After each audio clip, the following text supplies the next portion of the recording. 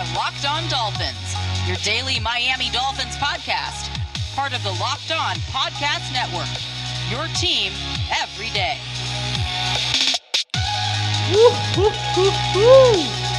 What's up, Dolphins fans, and welcome to this Wednesday, August 11th, 2021 edition of Locked On Dolphins. I am your host, Kyle Krabs, managing editor of USA Today's Dolphins Wire, director of scouting at thedraftnetwork.com, lifelong Miami Dolphins fan, and pleased to bring you the first ever guest in my tenure of Locked On Dolphins, the opportunity to sit down with a very, very familiar face in South Florida and Miami Dolphins media. As promised here, I promised the first ever true guest that I was going to have here on Locked On Dolphins was going to be a special one. It's none other than the wonderful Joe Rose.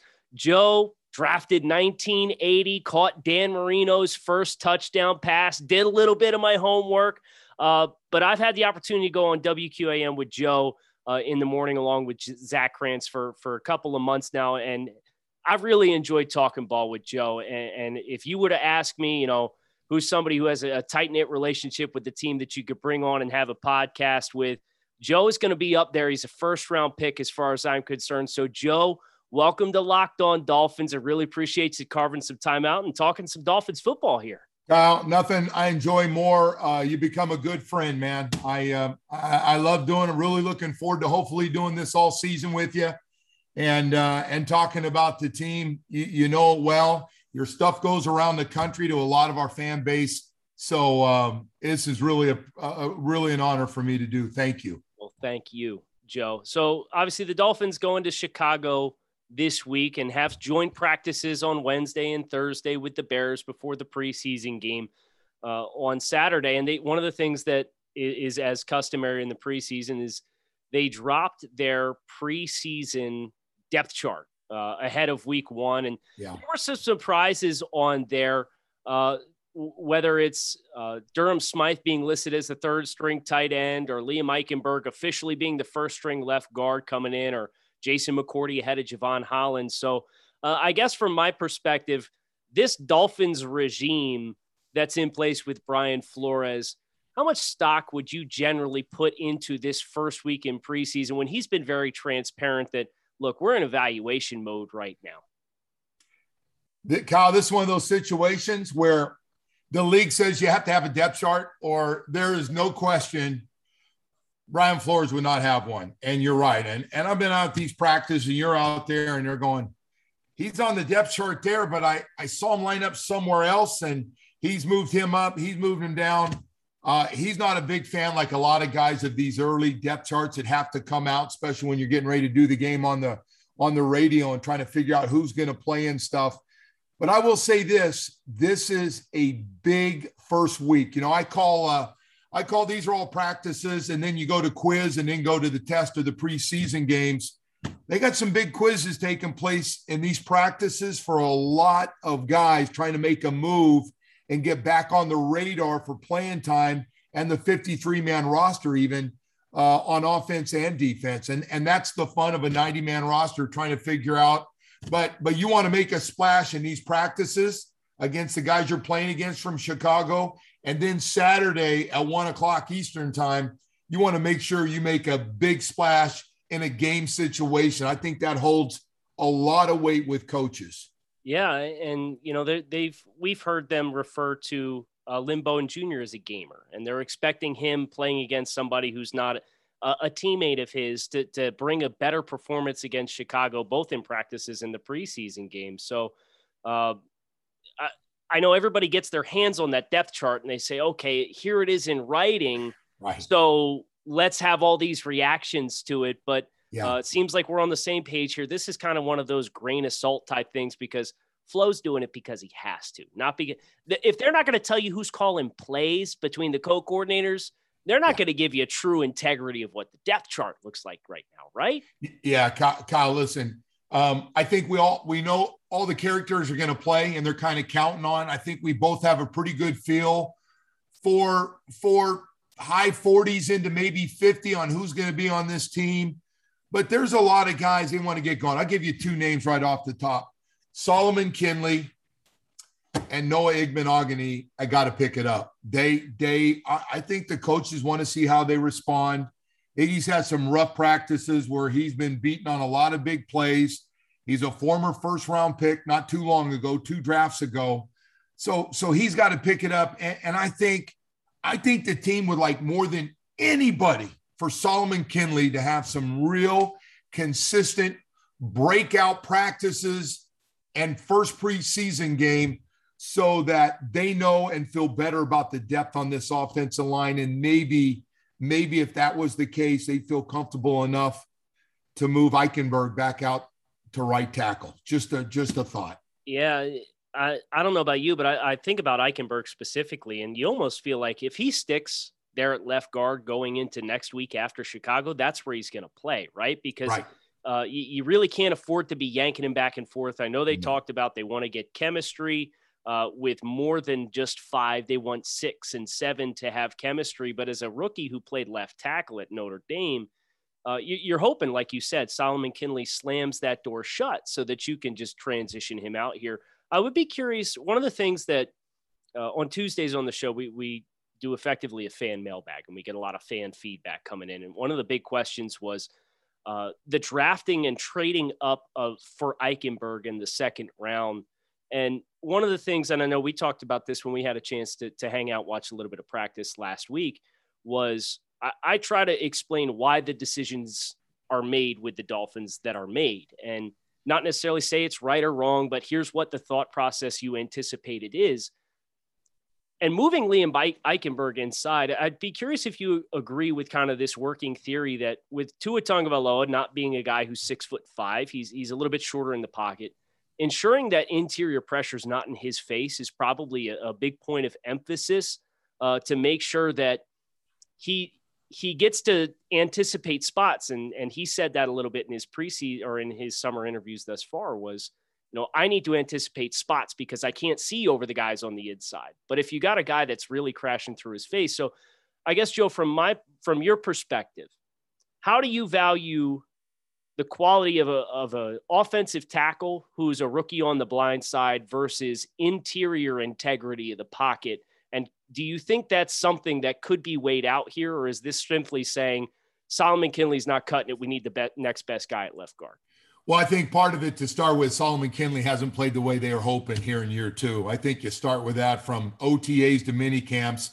I felt like if there was a guy in the offseason doghouse, Solomon Kinley is the president of the club right now. So we'll start with that. He's going to play, and I can just see Coach Flores standing up to that whole offensive staff and saying, we're going to play the best 5 guys at this point. And I can't worry about a draft pick here or draft pick there. I need the best 5 to give Tua. You bring up a really good question. Cave in the pocket inside destroys quarterbacks. And yet the outside, especially his blind side, because he's left-handed, is the right tackle position, was as equally important. And those coaches want to make sure they have a lot of confidence, whoever it ends up being, at that right tackle. So it's really interesting. I will tell you my frustration level of this offensive line discussion every year. It does get old, and we have spent a lot of draft picks, good draft picks, a 1, 2 2s, a 4. We finally Michael Dieter, 3rd round pick, and Brian Flores, Chris Greer's first draft together. Looks like he's going to stick. At least if he plays well, he's going to get the best opportunity to be the starter. Kyle, I don't know if you can spend much more in draft picks, quality draft picks, and what you've done with this group of guys to get it where it's a good offensive line. I'm not even going top 5. I'm just a good, solid offensive line that gives you time, can run the ball a little bit, but has time for those big plays down the field with that speed, or those speed receivers, which I'm sure we're going to talk about. They're for nothing if you don't have time to get them the ball. Yeah, that's the ultimate dilemma, because I know a lot of Dolphins fans say, well, we should have drafted Penei Sewell at 6. Well, now you're really ramping up even further the investment in the offensive line that you just talked about. There's teams out there that are finding 3 or 4 of their quality starters on day 2 or later in the draft. And Miami's, it's not for lack of effort. And that's not even to mention the low risk flyer that they took on Isaiah Wilson and bringing DJ Fluker in, where if DJ Fluker doesn't get hurt, are we even having this conversation That's about right tackle? Great point. It's hard Great to say. point. BetOnline is the fastest and easiest way to bet on all of your sports action. Baseball season currently in full swing. You could track all the action over at BetOnline. Get all the latest news, odds, and info for your sporting needs, including Major League Baseball. The NFL preseason is back, UFC, and more. Head over to BetOnline on your laptop or mobile device and check out all the great sporting news, sign-up bonuses, and contest information available. Do not sit on the sidelines anymore, as this is your chance to get into the game. Head over to the website or use your mobile device to sign up today and receive a 50% welcome bonus on your first deposit using promo code LOCKEDON. You made a great point talking about the speed at wide receiver, and obviously we have seen all throughout training camp thus far a little bit more assertiveness to push the ball. And Eric Studesville talked about chunk plays and explosive plays when he met with the media on Monday. So I guess I'm curious from your perspective. You've been calling games for a while for Miami. When's the last time that you can remember this level of expectation for the offense? Obviously, it's been forever since they scored 400 points in a season. They did it last year with Chan Gailey, who was really maligned.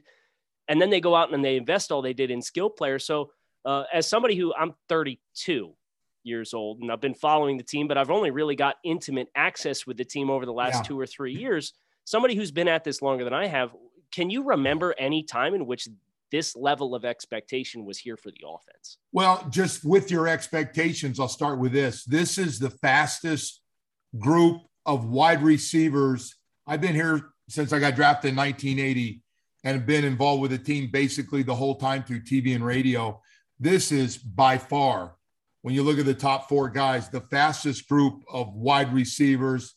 When you throw in Albert Wilson and you throw in Jakeem Grant, Will Fuller coming in, and of course your Jalen Waddle, you put those 4 together, it's by far the fastest group of guys they've ever had in the history of this franchise.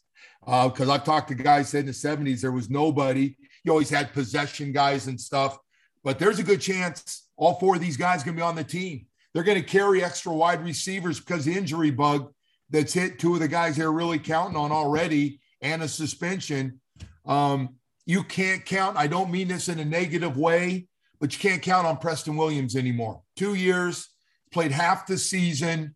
You'd have to be a fool to go into year 3 and go, we can count on him coming back. Whatever you get out of him when he comes back, because he's a freakish athlete. We've seen it. We've seen him make plays and touchdowns, and he can make it. But, you know, it's about durability, part of this job too.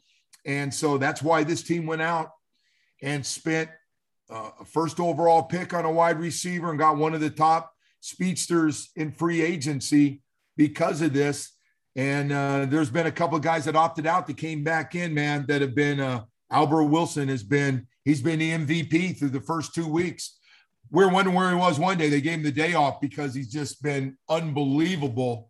But the receiver position, and as we're all talking about, it all connects together for everybody. It really does. I know Tua, but he needs an offensive line. He needs time to throw it. And those guys got to make big plays to go along with that great speed.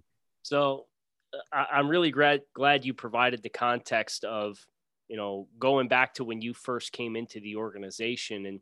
And obviously things were a little different back in the 80s and with Coach Shula there as far as the success of the team and the synchrony. And obviously right. those all-time great coaches, they've got a program. You know, Bill Walsh wrote a book about it. Correct. And Nick Saban at the college level wrote a book about just a program and an organization and how everything works together.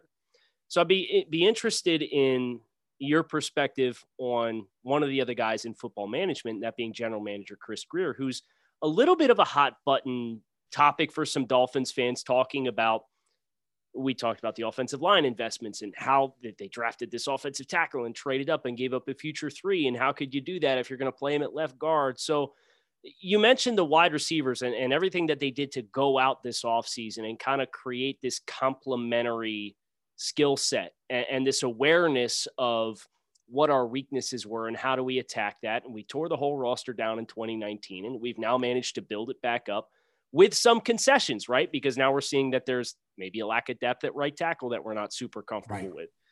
But how do you feel like this regime with Brian Flores and Chris Grier, now that they're entering into 3 years, they've had 3 off seasons together compared to whether it's the Jeff Ireland tenure with Joe Philbin and Tony Sperano, or the Adam Gase, Mike Tannenbaum group, or even going back before that with like Randy Mueller and Cam Cameron. How does this group compare? Because in my opinion, it feels different. It feels like there's a different energy and they're on the same wavelength to a different degree as far as everybody rowing in the same direction. But again, given your experience and your exposure to the team, I'd be interested if that's maybe my naivety and inexperience, or if you feel the same way. I do. I think Chris Grier and Brian Flores have one of the best relationships. We don't have a VP of football operations, which I think's helped a lot. That was an extra layer. It's not taking shots at Mike Tannenbaum or you could take it that way. There are too many guys that wanted to put in their thoughts on who to draft and all those things. This has been a really good relationship. Now, we still got to find out because we went all in on these last 2 drafts with a lot of 1s, a lot of 2s, and a lot of 3s. I call them all quality draft picks, the first 3 rounds. So we need to hit on them. And it starts with, this game is built around the quarterback. And Tua Tagovailoa needs to take that next step. I'm not saying he needs to be Aaron Rodgers this year or he needs to be Patrick Mahomes, but he needs to take a nice big step that he can throw the ball down the field and not just check it off underneath and hit these receivers and stuff.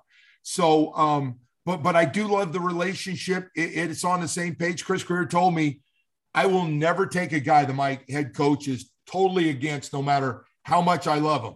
I will tell him I'm really sold on it. I like him, but if I can't get him sold on it, as in Brian Flores, I will never do it because if he's coaching him, he doesn't play well. I don't want to throw him in my face every day. I want him to sign off on it. But I think they've got a really good working relationship. Yes, I would go as far as to say of all those groups you talked about, this is one of the best we've had. I think Chris got a pretty good idea what Brian's looking for. But we got to hit on the picks. Let's be honest. You got to coach them up, and we got to hit on these picks. You got 5 first-round picks the last 2 years. We need those guys to work out. We got 4 second-round picks. We need those guys to be good football players. I'm not saying they have to be all pro or go to Pro Bowls, but they need to be good, solid, winning football players. You line them up and you know every week what you're getting, really good, solid football. We overuse the word great all the time, but we need to hit on those guys because that's what we sold to our fan base, people watching this. This is what you sold to ownership, Stephen Ross, and this is the best way for it. We're going to take a little hit in the PR, which they did.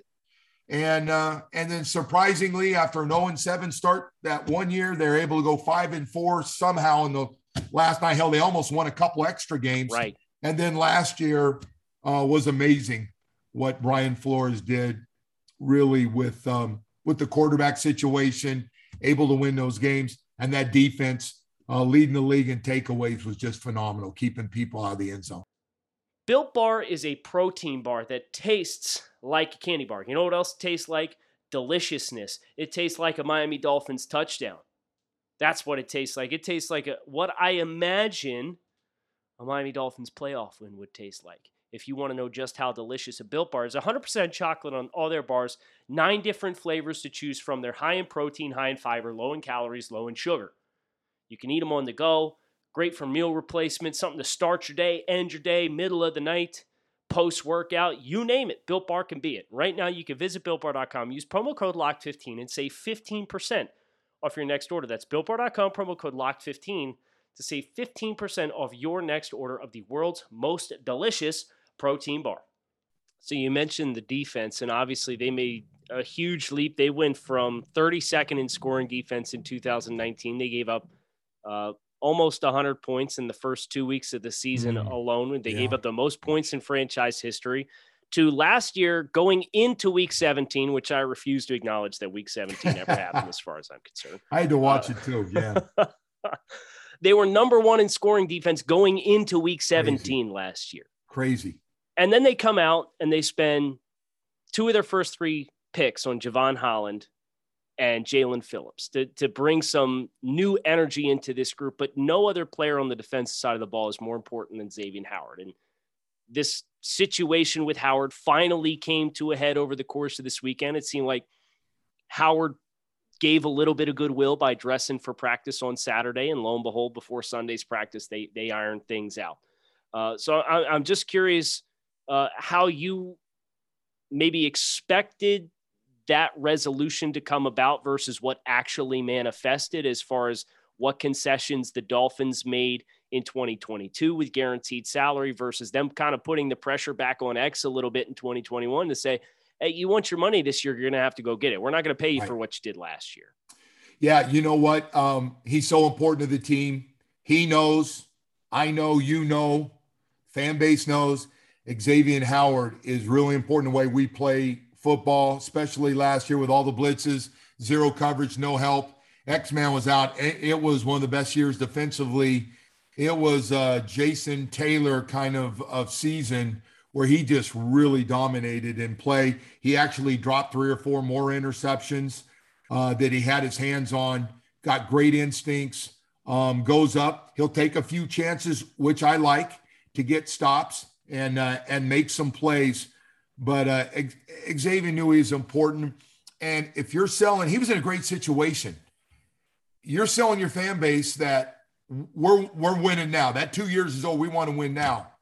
What would that have looked like if you let Xavier Howard? Now, there were some fans, we had a lot on the radio. They're like, if he doesn't want to play for that original contract, he can't do this. But I think a lot of people realize if you lose him, nothing against the other guys, nothing at all against the other guys that might play there, might get a chance, whether you go with a veteran or if you felt like putting Iggy out there, it's going to be a drop-off. Nobody's going to be as good as that guy you've got right now in the X-Man. He is phenomenal. I think it's good psyche for the rest of the team because they know how good he is. They know about all the plays he made. And sometimes when you don't get a pass rush, he can still make plays down the field.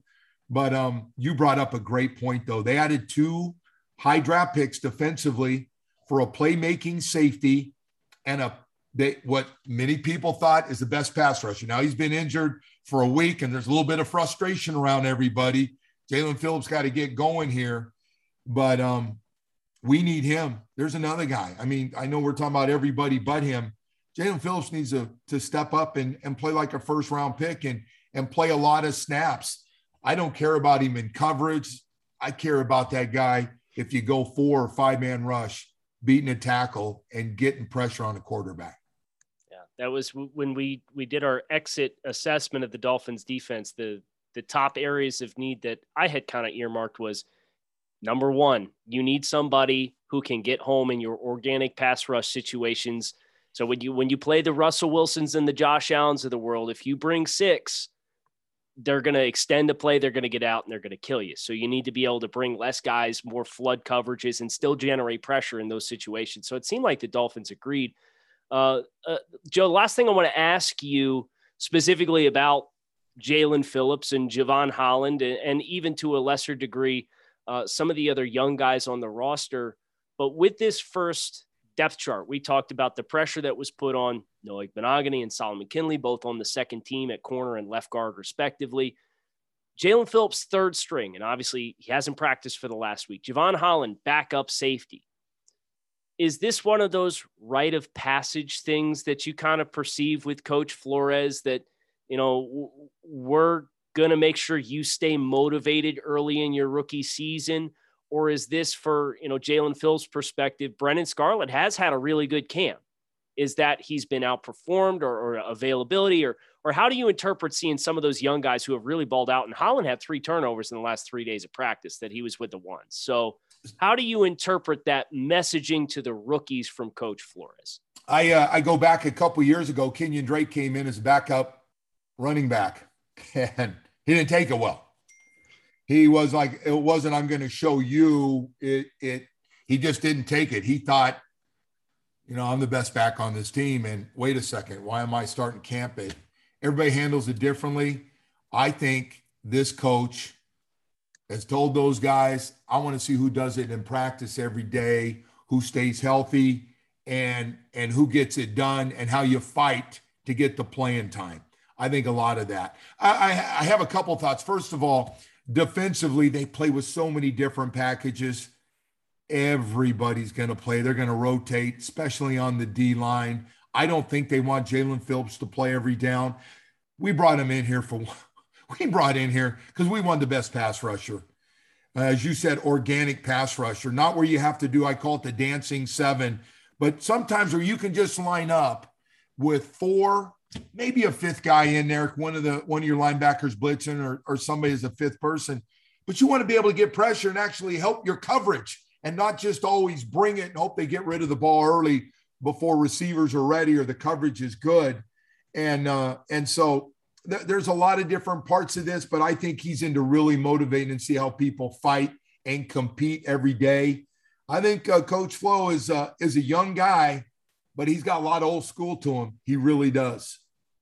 Joe, this has been absolutely phenomenal. Everything I hoped it would be and more, and I'm sure the listeners of Locked On Dolphins are going to come away from this feeling A, good about the team, but also B, a little bit more enlightened from somebody else who is delivering some of the messages that I've been trying to give for perspective, but even more importantly, somebody who's been around this team for as long as you have and has the eye for what it takes to win and has seen what it has materialized when the losing has been the more prominent trend for the Dolphins. So I cannot thank you enough for coming on with me here. Kyle, I hope we can do this a whole bunch. I really do. I enjoy talking about the team, especially with you and everybody that watches this.